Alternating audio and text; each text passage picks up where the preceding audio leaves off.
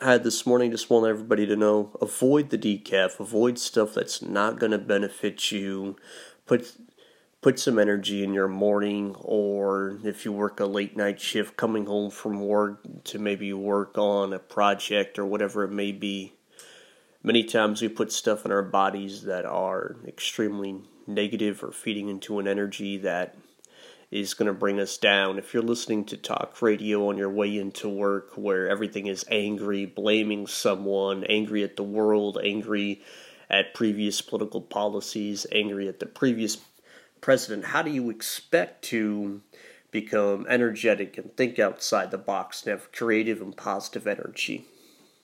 As much as someone was to get back a health report and say, well, the annual physical that, no, this person's unhealthy, and we'd say, oh, well, they smoke half a pack of cigarettes, they drink every day, they eat shitty food, they eat crap. We would expect that the same way with positive energy and thinking outside the box, it works the same way.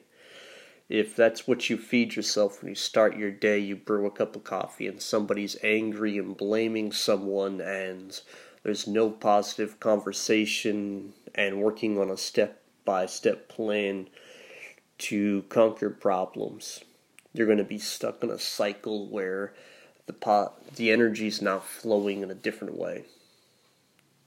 If you're putting something bad in, something good coming out is going to be honest ourselves, very unlikely. If you change your routine, it'll have a compounding and domino effect to do something different, whether it be by the end of the week, the month, or a year.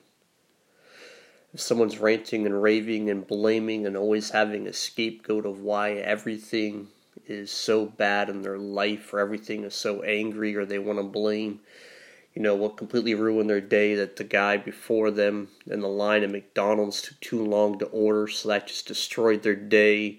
Or, agreeing with the angry caller on talk radio who wants to blame everyone else for why they made some bad decisions. Don't be putting decaf. You can't expect to drink decaf and have good energy or be able to just feel like you're going to conquer the world or all you're awakened from a bad night's sleep. Find some good stuff and put it in you today. Be creative. There's plenty of information out there in the information age.